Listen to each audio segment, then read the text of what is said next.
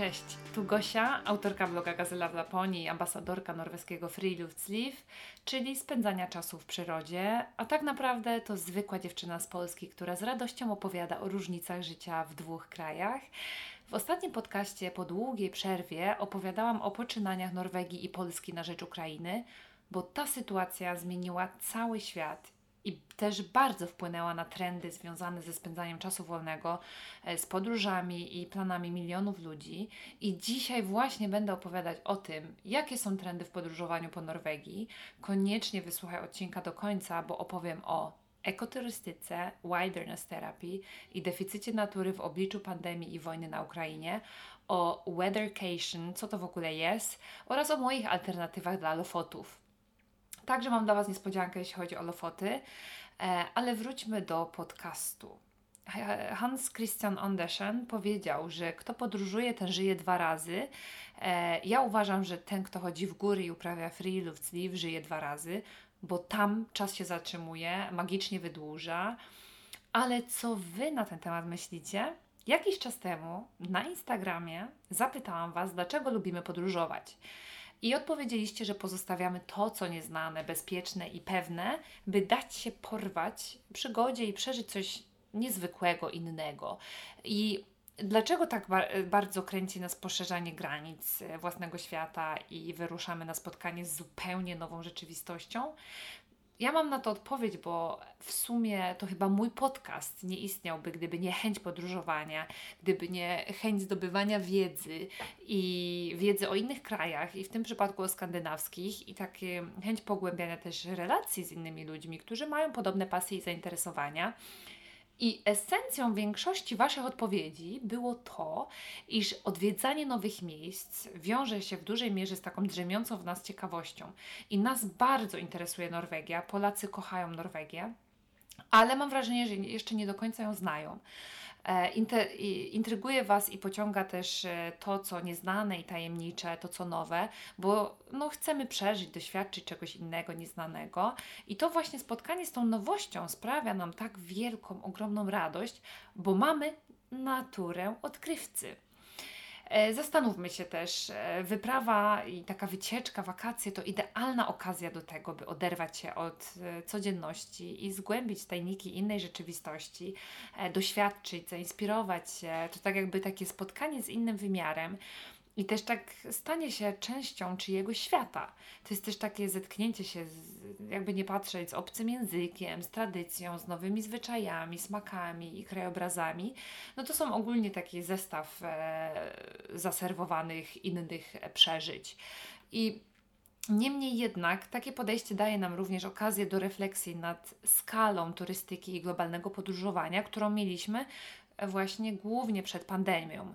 I ja jestem osobą, która bardzo kocha statystykę, jeśli chodzi o właśnie na przykład w tym momencie o te trendy podróżowania po Norwegii, to chciałabym odnieść się do raportu też Światowej Organizacji Turystyki opublikowanej w roku 2019, bo wtedy to było przed pandemią i podróżowanie było bardzo łatwo dostępne i stało się ono tak łatwo dostępne, że było na dużą skalę, na ogromną skalę. I przyznajmy się, prawie każdy chce sobie sam zaplanować własną podróż teraz od A do Z. I z tego mojego raportu, którego właśnie tam czytałam, wynika, że od 1950 roku, kiedy turystów było około 25 milionów, aż do teraz zanotowano już 1,4 miliarda turystów. Czyli w przeciągu ostatnich 70 lat liczba odwiedzin turystycznych na całym świecie wzrosła o 58 razy, a do Norwegii coraz chętniej przyjeżdżają nie tylko Polacy, ale ludzie głównie z całej Europy, z Azji, z Ameryki i ogólnie praktycznie z całego świata, ale Polacy kochają Norwegię i coraz częściej wybierają ją jako swoją destynację. Oczywiście sytuacja drastycznie się zmieniła w obliczu koronawirusa, co nie zmienia faktu, że masowa turystyka zdążyła pokazać już swoje ogromne konsekwencje, zarówno dla lokalnych, małych, jak i dużych społeczności, a co najbardziej mnie boli, to fakt, że w ogromnym stopniu naruszyła stan środowiska naturalnego. I muszę o tym powiedzieć, bo mam wrażenie, że każdy promujący, nie wiem, czy bloger, czy influencer Norwegię w ogóle o tym nie mówi, tylko mówi: przyjeżdżajcie do Norwegii, zobaczcie największe high points, najlepsze perełki i nie mówi się, że większość turystyki masowej odbywa się do dużych miast i aglomeracji, i że coraz częściej ludzie wybierają też takie destynacje jak te highlighty czy high pointy natury, które niestety też zostają zniszczone i dewastowane. Dlatego to, o czym ja dzisiaj będę mówić i o czym mówię na blogu, piszę i co nieustannie podkreślam, to fakt bycia świadomym na to, w jaki sposób i jaki duży wpływ ma turystyka na lokalne społeczeństwo i na środowisko. Dlatego zachęcam, aby być ambasadorem świadomego podróżowania, bo konsekwencje tej masowej turystyki są naprawdę ogromne. I to, co mnie najbardziej przeraża, to fakt, że nawet w pięknej Norwegii występuje zjawisko turystyfikacji, o którym naprawdę nikt nie mówi, tylko mam wrażenie, że zachęca się do przyjazdu do Norwegii cały czas. I z perspektywy społeczno-kulturowej stanowi to zjawisko turystyfikacji ogromny problem związany z przekształceniem miast, regionów w taki sposób, że staje się podporządkowane takie miasto przede wszystkim właśnie potrzebom turystów. I to powoduje, że jest spadek liczby mieszkańców i rozpad takiej integralności społecznej. Na przykład słynny Geirangerfjord, czyli ten najpiękniejszy fiord, który my widzimy, który my wszyscy znamy z tych obrazków, z katalogów. On się stał kolebką norweskości i twarzą albo bohaterem wszystkich fiordów. I fiordy w Norwegii możesz zobaczyć absolutnie wszędzie, tylko w moim okresie jest ich ponad 300, a ja o tym też bardzo często piszę, że nie musisz jechać do Geiranger, żeby to zobaczyć. A nie tylko fiordy, ale na przykład turystyka, infrastruktura, sklepy i hotele są sztucznie stworzone tylko na potrzeby turystyki masowej i nie bądźmy jak owce pragnące zobaczyć to samo, co influencerzy, to samo, co nam z góry narzucają. Bądźmy świadomymi podróżnikami, bo ja mam wrażenie, że coraz częściej ludzie już właśnie odchodzą od tego i nie chcą już podróżować w takie miejsca zatłoczone, takie naprawdę zdewastowane. I mam wrażenie, i też z tego najnowszego raportu wynika, że będziemy obserwować właśnie to odejście od tych trendów i od tych high pointsów i najważniejszych pointsów Norwegii i będziemy obserwować to w nadchodzących latach. Bo właśnie w takich miejscach nie ma niestety, ale nic autentycznego poza samą naturą, bo powstaje bardzo duża komercjalizacja kultury masowej i o tym też muszę powiedzieć, bo ona sprzyja ogromnej podstawie konsumpcyjnej i też powoduje zanik autentyczności kultury regionalnej. No niestety niszczy takie struktury lokalne, jakby też nie patrzeć, pogarsza warunki życia, hałas, zanieczyszczenia. I chcę o tym powiedzieć, bo przykładem tutaj mogą być również nasi porządni Lapończycy i ich biedne renifery, z którymi każdy turysta chce sobie zrobić zdjęcie. Tak samo, no naprawdę zastanówmy się, naprawdę chcesz wejść do tego renifera i zrobić sobie z nim zdjęcie tylko po to, żebyśmy mogli policzyć mu nawet włosy. Tak samo jest turystyka zorzowa w Tromsø. Stała się bardzo popularna, albo safari wielorybów w Andenes, która stała się naprawdę hitem internetów. I ja naprawdę zachęcam do tego, żeby zadać sobie pytanie i zdać sobie sprawę, że konsekwencją rozwoju takiej turystyki jest naprawdę podnoszenie cen. My to widzimy wszędzie tutaj w Norwegii, w tych głównych właśnie destynacjach. W szczególności cen artykułów spożywczych, paliwa, co też uderza także w mieszkańców. Albo najnowsza nowinka to wzrost popytu na nieruchomość, które na przykład na te nieruchomości generują wyższą cenę, co sprawia, że zmniejszają się możliwości nabywcze ludności miejscowej. I na Lofotach wyobraźcie sobie, że studenci nie są w stanie znaleźć nawet mieszkania do wynajęcia, bo autentycznie wszystko jest wynajmowane przez lokalsów na Airbnb dla przyjezdnych i dla turystów. I to, co dla mnie jest najboleśniejsze, to zbyt duża dewastacja środowiska, która właśnie też ma miejsce i to się dzieje naprawdę w Norwegii, na naszych oczach, wydeptywanie ścieżek, na przykład na język trolla. Każdy chce iść, obojętnie czy jest to ciężkie, czy nie, w klapkach, w japonkach, wszyscy idą na język trolla. I nikt sobie nie zdaje sprawy, że tak naprawdę piękną naturę możesz wszędzie zobaczyć.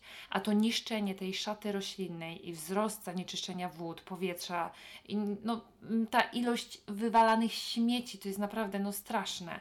Więc takie nieodpowiednie zarządzanie na takich obszarach cennych przyrodniczo niestety jeszcze jest i to widzimy, bo lokalsi sobie nie dają rady właśnie z dużą ilością turystów. I ten wzmożony ruch turystyczny, który jest niedostosowany do chłonności danego obszaru, jest naprawdę ogromny na Lofotach. Lofoty, jeszcze raz Lofoty. To jest niestety, ale numer 1, jeśli chodzi o ilość turystów do chłonności tego miejsca. Albo inny przykład, na przykład u nas w Budę, najnowszy hotel, w momencie kiedy go budowali, w ogóle wybudować hotel tutaj u nas, miasto musiało zapłacić 1 milion za poszerzenie, co ja mówię, miliony, bo to kosztowało parę milionów, za poszerzenie całej drogi prowadzącej na samą górę Kaiserwarten, tylko po to, żeby zrobić i zbudować tam nowy hotel. Ale ze sondażu i z najnowszych badań, które obserwujemy, w jaki sposób była turystyka przed pandemią, w jaki sposób to wszystko się rozwijało, wszyscy widzimy już teraz i z najnowszych raportów wynika, że jesteśmy już tym zmęczeni. I zarówno Norwegowie są tym zmęczeni i przyjezdni. I ten czas pandemii pozwolił nam również tak jakby przewartościować chęć podróżowania i zrozumieć, po co w ogóle chcemy gdzieś jechać. I w nadchodzących latach będziemy coraz bardziej uciekać od all inclusive, od wyjazdów takich typowo influencerskich tripów na język trolla w zamian za głębsze doznania.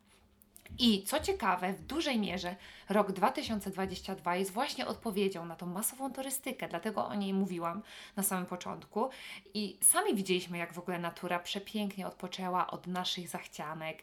Najnowsze raporty IPCC i ONZ zaczynają być naprawdę czytane i cytowane przez głowy państw, przez najmłodsze generacje, one zaczynają wyznaczać nam te najnowsze trendy i nie tylko w podróżowaniu, ale trendy, jeśli chodzi o zmianę życia na eko, na świadome życie, na świadomy lifestyle, low waste'owy, taki bliski naturze. I dlatego sustainable tourism, czyli ta turystyka zrównoważona i ekoturystyka, głównie w miejsca dalekie od cywilizacji, będzie hitem 2022 roku w Norwegii. I jeśli nie wiesz, na czym polega sustainable tourism, to jest to taki rodzaj podróży, który maksymalnie minimalizuje negatywny wpływ jej działań na środowisko naturalne i na kulturę lokalną, z maksymalnym czerpaniem takich pozytywnych korzyści z natury, z pogłębianiem kontaktu z przyrodą i lokalną kulturą, ze zwiększaniem świadomości oraz dbaniem o to, aby właśnie taki rozwój zawsze przynosił pozytywne doświadczenie dla społeczności lokalnych, dla firm turystycznych oraz dla samych turystów i też polega na takim właśnie pogłębianiu relacji członków rodziny. I na pewno jest Was wielu tutaj, którzy śledzili poczynania mojego Zdena, który co roku udaje się na 10-dniową odnowę zimową, czyli na taką ekspedycję na biegówkach do najbardziej niedostępnej części gór północnej Skandynawii. I w tym roku w kwietniu przez 8 dni przemierzał z sankami, z takim pułkiem, niosąc ze sobą najbardziej potrzebne rzeczy, jedzenie, namiot i śpiąc pod gołym niebem. I właśnie szli na taką wyprawę razem z kolegami. I taka wyprawa w najlepszy, ale to najlepszy sposób wpływa na rozwój człowieka na wielu płaszczyznach, bo ona zwiększa harmonię i pozwala znaleźć balans oraz daje ogromną ilość refleksji oraz możliwości też poniekąd naprawdę poznania siebie. I prosto powiedziawszy, to taka wyprawa to wprowadzenie się w taki stan umysłu mountain mind.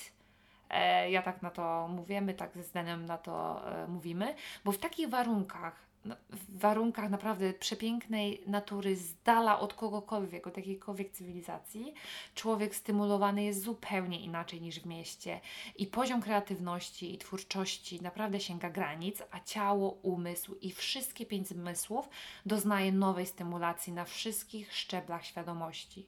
I ja uważam, że nie tylko dla dzisiejszego mężczyzny, dla prawdziwego faceta, w czasie, kiedy w ogóle nie musisz już używać zmysłów, bo wszystko jest za Ciebie przemyślane, zautomatyzowane, ale również dla kobiet, jak i dla dzieci, szczególnie dla dzieci, jest na wagę złota. Poza tym, my też potrzebujemy odpoczynku, potrzebujemy też pauzy od tego, co dzieje się na świecie, a tego niestety w dobie internetów dzisiaj nie mamy. I taka ucieczka do miejsca, które jest totalnie odcięte od świata, powoduje naprawdę głębokie oczyszczenie, niesamowitą koncentrację i wspaniały rozwój na wielu, wielu, wielu płaszczyznach. I o tym się mówi, norweskie gwiazdy o tym zaczęły mówić, że właśnie idą na odnowę do natury gdzieś, gdzie nawet ludzie nie wiedzą, gdzie oni są. I to zaczyna być tutaj w Norwegii naprawdę bardzo popularne i dlatego tak jakby w tych nadchodzących latach statystyka pokazuje, i ten najnowszy raport tutaj też w Norwegii, że tak ważna będzie ta turystyka outdoorowa, taka ekologiczna i bardziej świadoma, a co za tym idzie, też elastyczność w podróżowaniu. Bo z obserwacji wynika, że coraz częściej chcemy poszerzać nasze horyzonty i zyskać nowe perspektywy. Brać od życia więcej niż tylko szybki i krótki weekend w stolicy Europy, który nas może bardziej zmęczy i odbierze nam energię, bo my chcemy chłonąć wszystkie takie nowe bodźce, cieszyć się pięknem każdej natury w nowym miejscu, napawać się widokiem pięknych krajobrazów, bogactwem tej natury, przyrody, gór, jezior, mórz i chcemy zachwycić się widokami, ale też doświadczyć tego, a nie tylko zobaczyć je, iść w góry, a nie tylko wjechać kolejką, dojść do celu o własnych nogach, a nie wjechać autem. I to będzie taka ogromna też chęć do doświadczenia tej natury i tej niesamowitej wolności i szacunku wobec otaczającej nas przyrody i tych cudownych miejsc. Więc ludzie obecnie mają już dosyć przeludnionych miejsc i szlaków, tłumu ludzi i kolejek. Więc teraz coraz częściej będziemy wybierać właśnie destynacje, w których będziemy mogli schodzić ze szlaku, będziemy mogli poczuć się częścią jakiejś małej, lokalnej przestrzeni, pobyć na przykład z takimi Lapończykami gdzieś z dala od wszystkich turystów, poznać ich będąc w górach, jak będą przechodzić sobie obok ze swoimi reniferami, a nie w miejscu specjalnie do tego stworzonym, sztucznie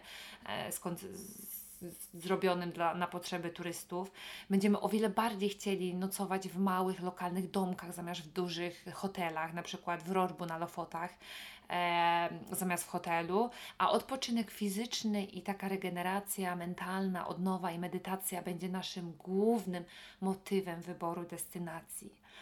I tutaj Skandynawia i północna Norwegia będzie coraz bardziej popularna, a ekologia i zrównoważone podróżowanie, na przykład pociągiem, będzie bardzo często teraz wybierane. Ja też powtarzam często w moim przewodniku po Lofotach, czy planując indywidualne plany podróży na Lofoty, jak ważne jest bycie świadomym podróżnikiem. Dlatego zawsze znajduję alternatywne środki podróży i transportu dla Was, na przykład do Budę, jakbyś nie wiedział. Powtarzam setny raz, możesz przyjechać pociągiem i to właśnie dzięki tej komunikacji możesz poznać zarówno ludzi, jak i zmieniającą się przyrodę arktyczną. I to wszystko jest właśnie w duchu tych 3 zasad ekopodróżowania, za którymi ja naprawdę stoję i mogę się podpisać obiema rękoma. Dlatego takie też norweskie biuro statystyczne SSB uważa, że nie tylko eko, ale remote destination, czyli takie odległe destynacje, będą numer 1 w tym roku na letnie wakacje w Norwegii. I co ciekawe, ludzie zarówno w Norwegii, jak i przyjezdni też będą wybierać najbliższe otoczenie i destynacje w otoczeniu docelowym. Czyli nawet jak pojedziesz kamperem, to będziesz chciał na przykład być tu, spędzić tydzień w jednym miejscu, ale bardzo dobrze sobie zobaczyć to miejsce, niż przejechać całą Norwegię w tydzień, dojechać do Nordkapp i z powrotem. To już jest old school, już nikt nie chce jechać i siedzieć i kisić ogóra w kamperze przez 10 dni. No to już będzie wstyd i obciach robić to w ten sposób. Tego typu imprezy naprawdę podróżnicze, one wymierają. Ale każdy będzie chciał pobyć już dłużej w tej jednej destynacji i o tym tak jakby mówi się, że to jest slow travel. I moja ukochana mikrowycieczka, którą która ogólnie sama rozprzestrzenia się jak burza, będzie jeszcze bardziej popularna i teraz w obliczu pandemii może to się wydawać osiągalne, taka mikrowycieczka, jasne, jest to do zrobienia, bo wcale nie trzeba jechać na koniec świata, żeby przeżyć przygodę życia. A jasne jest to, że latanie samolotem i przemieszczanie się środkami transportu zużywającymi masę energii nie jest najbardziej ekologiczne. I moim zdaniem obecnie i w Norwegii już to obserwujemy, że nie zawsze wolny weekend musi oznaczać podróż na drugi koniec Europy. I my często może nie zdajemy sobie sprawy z tego, ile ciekawych do odwiedzenia miejsc znajduje się kilkadziesiąt kilometrów od naszego miejsca, od naszego miasta, albo zaraz obok naszego domu. Ja polecam koniecznie, zainspirujcie się ludźmi z mojej grupy Norweskiej Friluftsliv na Facebooku, bo tam jest bardzo dużo ciekawych, fajnych tipów. Poza tym, przez pandemię cały świat stał się bardziej digitalny, a co za tym idzie, workation, jak i staycation jest o wiele bardziej dostępne niż kiedykolwiek wcześniej.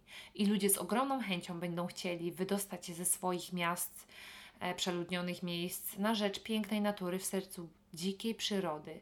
I oczywiście z dobrym dostępem do internetu, bo nie oszukujmy się, każdy chce mieć internet, nawet jak będzie daleko w górach zaszyty. I u nas w północnej Norwegii aż roi się od tego typu ofert i nasi pracodawcy coraz przychylniej decydują się na tego typu rozwiązania dla swoich pracowników, aby wspierać mniejsze komuny, mniejsze powiaty, jak i dawać więcej możliwości swoim pracownikom, a co za tym idzie też większą wolność. A to nawiązuje też do drugiej zasady ekoturystyki i tych nowych trendów, które też głoszą, że jak podróżujesz daleko, to zostań dłużej. Dlatego muszę tu przypomnieć o tym, że głównie dlatego stworzyłam pierwszy polski przewodnik po Lofotach, w którym dostępne są informacje dotyczące właśnie tych arktycznych wysp i podróżowania po wyspach, bo zauważyłam, że ludzie chcieli przyjechać na północ, najlepiej tylko na weekend. Nie wiem, czy to jest jakaś kwestia i trend związany z Polakami, ale ja to odradzam jak tylko mogę. Jak już przyjechałeś tak daleko i planujesz tu przelecieć samolotem, to błagam Cię, zostań tu dłużej. Pobądź tu, poznaj tą kulturę Norwegów, ludzi, daj się oczarować i daj sobie czas. Statystyki pokazują, że aby pozbyć się swojego patrzenia na świat lub takiego filtru, z którym się przyjeżdża, potrzeba spędzić minimum 3 tygodnie w danym miejscu. Proszę Cię, miej to na uwadze i w pamięci i zostań dłużej przyjeżdżając na moje cudowne, ukochane Lofoty i nie tylko na Lofoty, ogólnie do Norwegii. Dlatego też stworzyłam pierwsze tego typu indywidualne plany podróży na Lofoty, bo ciągle mnie o to pytacie. Gosia, pomóż nam, zorganizuj nam wycieczkę na Lofoty na 7 dni, na 8 dni, plus jakieś super destynacje w okolicy Budę. I właśnie to będzie dostępne teraz już w czerwcu na moim blogu i te moje tak jakby plany podróży zawierają wyjazd na Lofoty na minimum 5 aż 7 dni, nawet 8, bo ja nie wierzę w krótkie wycieczki, z których masz więcej stresu niż radości z pobytu. I ja naprawdę, dla mnie piękno Lofotów jest tak niesamowite, że chciałabym, żebyście sami poczuli to i bardzo bym chciała się podzielić z Wami tą moją miłością do Lofotów. I dużo osób zastanawia się, dlaczego w ogóle powinienem spędzić aż 8 dni na Lofotach, skoro Norwegia jest taka długa i piękna, dlaczego ja mam być 8 dni? I ja zawsze to potwierdzam, że wyspy Lofoten są tak wyjątkowe i tak bogate w walory przyrodnicze oraz kulturowe, że naprawdę nie da się ich poznać przyjeżdżając tu tylko na weekend. I też pogoda, nie oszukujmy się, na północy może być naprawdę bardzo wymagająca, więc jeśli chcesz doświadczyć północnego słońca, iść na najpiękniejszy trekking w życiu, jaki oferują wyspy, czy spróbować szczęścia łowiąc ryb lub surfując na najpiękniejszej plaży w całej Norwegii, to musisz tu przyjechać naprawdę na minimum 7 dni. I niektóre plany właśnie, które mam, które będą już dostępne na moim blogu w czerwcu,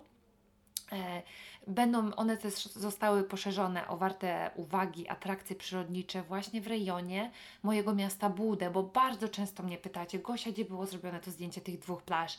Gdzie było zrobione ten najpiękniejszy fiord, jaki kiedykolwiek widziałam? I to są właśnie tutaj te nasze miejsca, nasze perełki, więc tam też one będą opisane. Więc Moje plany oparte są na wiedzy i długoletniej eksploracji nie tylko Wysp Lofoten, ale też Norwegii, bo ja już tutaj mieszkam, w tym roku będzie 10 lat, ale tak naprawdę już jest to 11 z Erasmusem.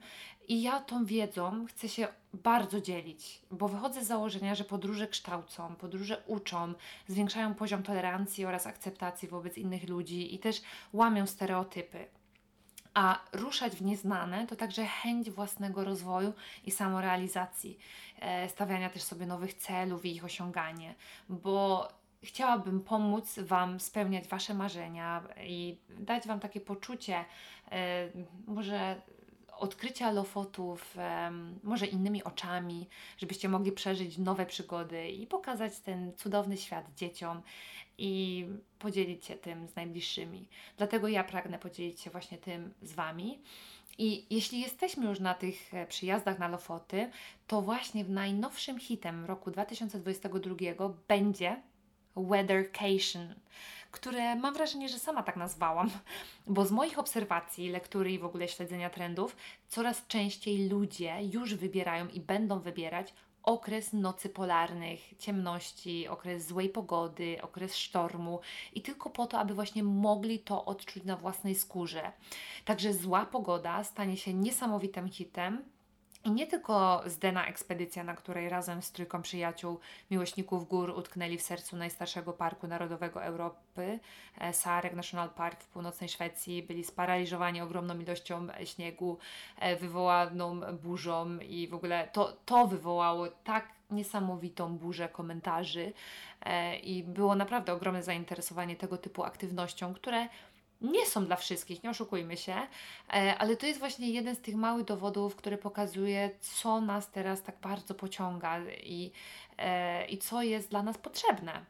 Potrzebujemy innej formy frajdy, innej formy spędzania czasu, sprawdzenia się też w złych warunkach, naszej wytrzymałości i takiej sprawczej, mentalnej i egzystencji, do której w ogóle zostaliśmy stworzeni. I to właśnie tego typu podróże będą coraz częściej na listach, zarówno w tym, jak i w nadchodzących latach w Norwegii. I dużo z Was też na pewno wie o tym, że mój Zdeno organizuje takiego typu wycieczki. Zachęcam Was do odwiedzenia naszej strony internetowej Gazela w Laponii, ale tylko dla osób, które mają ochotę naprawdę na tego typu wycieczki, bo ja zawsze o tym mówię, że my jesteśmy takimi ekoświrami, którzy kochają naturę i przyrodę i my na pewno nie napiszemy, nie stworzymy planu wycieczki do miejsc, które są niestety, ale już masowo odwiedzane przez turystów. My wybieramy miejsca, do których nie chodzą ludzie. Poza tym Zdeno też prowadzi i gajduje takie bardziej delikatne i lajtowe wycieczki, dostępne wycieczki tutaj blisko nas, takie jak na przykład przejście cudownego Parku Narodowego Ragu z przepięknym wodospadem 300-metrowym, albo jednodniowe wycieczki na szczyt tutaj niedaleko nas, na przykład parodniowe wycieczki w zimie na biegówkach. Bardzo dużo osób już z tego skorzystało. Więcej możecie sobie przeczytać na naszej stronie. Ale z góry mówię, że absolutnie wszystko, co organizujemy i tworzymy, to wybory ekologiczne, świadome i w duchu wilderness terapii, bo kochamy naturę. Bo jeszcze nigdy, tak jak teraz, nie będziemy tak bardzo jej potrzebować. I ten mental well-being, czyli taka higiena i zdrowie psychiczne będzie dla nas bardzo ważne i pogłębianie relacji z innymi, pogłębianie relacji w rodzinie, z dziećmi i będziemy też tak jakby w najbliższych latach poszukiwać takiego doświadczenia skandynawskiego. Każdy z nas jest zafascynowany tym skandynawskim hygge. I to poczucie takiego hygge, sprawdzenia tego hygge na własnej skórze będzie coraz bardziej popularne. Więc skandynawskie hygge będzie jedno właśnie z tych trendów w najnowszej turystyce 2022 roku. No bo w naturze możemy naprawiać relacje, możemy pogłębiać stosunki, odbudować więzi rodzinne. I to naprawdę tak niesamowite, jak kojąco działa natura na człowieka. I ja zawsze o tym mówię. I też w ogóle polecam zobaczyć nasz filmik, który nagraliśmy właśnie o tym, o Friluftsliv z dzieckiem. Jak zamiast po macierzyńskim wrócić zaraz do pracy, my zabraliśmy sobie 3 miesiące wolnego i spędziliśmy ten czas w przyrodzie, w środku gór i w sercu natury. Mieliśmy robić tak co roku, ale niestety świat innych planów nas niestety pochłonął. Dobrze, Dlatego ostatnie podsumowanie tego, co powiedziałam. Największym hiciorem i odpowiedzią na nasze globalne problemy, geopolityczną sytuację w Europie czy pandemię, to będzie norweska tradycja ze spędzaniem czasu wolnego w przyrodzie. Tak zwane moje ukochane free loose leave, bo dzięki niej minimalizujemy te negatywne konsekwencje turystyki, stresu i deficytu natury i zjawiska turystyfikacji. I też Freelance zbudowany jest na tej ekofilozofii, dlatego w 2002 roku zauważymy ogromny wzrost najprostszych i najłatwiej dostępnych form spędzania czasu w przyrodzie, a tym samym główne motywy i trendy w podróżowaniu to będą zwykłe wędrówki piesze w góry, zarówno zimą, jak i latem. Będzie doświadczenie złej pogody, sztormu, arktycznych warunków, będą biegówki za kołem podbiegunowym, polowanie na zorze w mniej turystycznych miejscach i masowych, będą psie zaprzęgi z północnymi, noclegi w namiotach albo takich japońskich lawu, będzie rundtour, czyli nocowanie w chatkach DNT o bardzo niskich standardach lub nocowanie pod gołym niebem w samym namiocie. Czyli takie najprostsze, prymitywne warunki będą dla nas luksusem. Na przykład spływy na pontonach, kajaki po morzu, albo yoga retreat, yoga soup, czy też ostatnio bardzo popularne wędkarstwo, najzwyklejsze wędkarstwo na świecie w północnej Norwegii. Tutaj polecam u nas Beiarn, niedaleko od Budę. Albo na przykład zbieranie owoców arktycznych, morożka, malina arktyczna, czy jazda na rowerze wzdłuż wybrzeża Norwegii, albo łyż w rolkach, albo zwykłe ski i ski kiting, albo paragliding w Budę, bardzo, bardzo znany. Więc takie survivale, zimowanie, czy morsowanie i prysznice leśne całoroczne będą wybierane coraz częściej. I ja na sam koniec mam dla Was 2 propozycje moich ekowyborów. Jeśli naprawdę chcecie przyjechać Lofoty, to tylko z moim przewodnikiem albo z planem podróży na 7 lub 8 dni albo na 5, ale polecam ten dłuższy. Albo alternatywa dla Lofotów to wyspa Engaløy w gminie Steigen, 3 godziny jazdy z Budy. Wyjątkowa naprawdę wyspa z dużymi, przepięknymi plażami, krystalicznie czystą wodą, idealne miejsce do nocowania w namiocie i jedno z piękniejszych miejsc, jakie widziałam w północnej Norwegii, z widokiem oczywiście na ściany Lofotów. Skorzystajcie, albo jak już tu będziecie, to skorzystajcie z chatek DNT. Zróbcie coś, czego jeszcze nie robiliście z tej listy. Idźcie na lodowiec Svartisen albo napiszcie do mnie, a my pomożemy Wam w zaplanowaniu takiej turystycznej wycieczki z dala od czegokolwiek. My w tym roku wybieramy się na rodzinną ekspedycję do Sulis, czyli tam, gdzie mamy chatkę, ale spać będziemy w samej dzikiej przyrodzie, więc już nie mogę się doczekać tej odnowy psychicznej, fizycznej, kontaktu z rodziną, z samą sobą, z kochaną rodzinką i ogólnie z przebywaniem w innym miejscu. Koniecznie napisz na Instagramie pod tym postem o trendach w podróżowaniu po Norwegii, gdzie Ty planujesz wakacje w Norwegii w tym roku i czym Cię dzisiaj zainspirowałam. A jeśli Ci się podobał podcast, to wyślij go w świat. Będę przeogromnie zadowolona i szczęśliwa. Do usłyszenia w następnym odcinku. Pozdrawiam Was serdecznie z północnego już słońca w Budę. Buziaki, pa!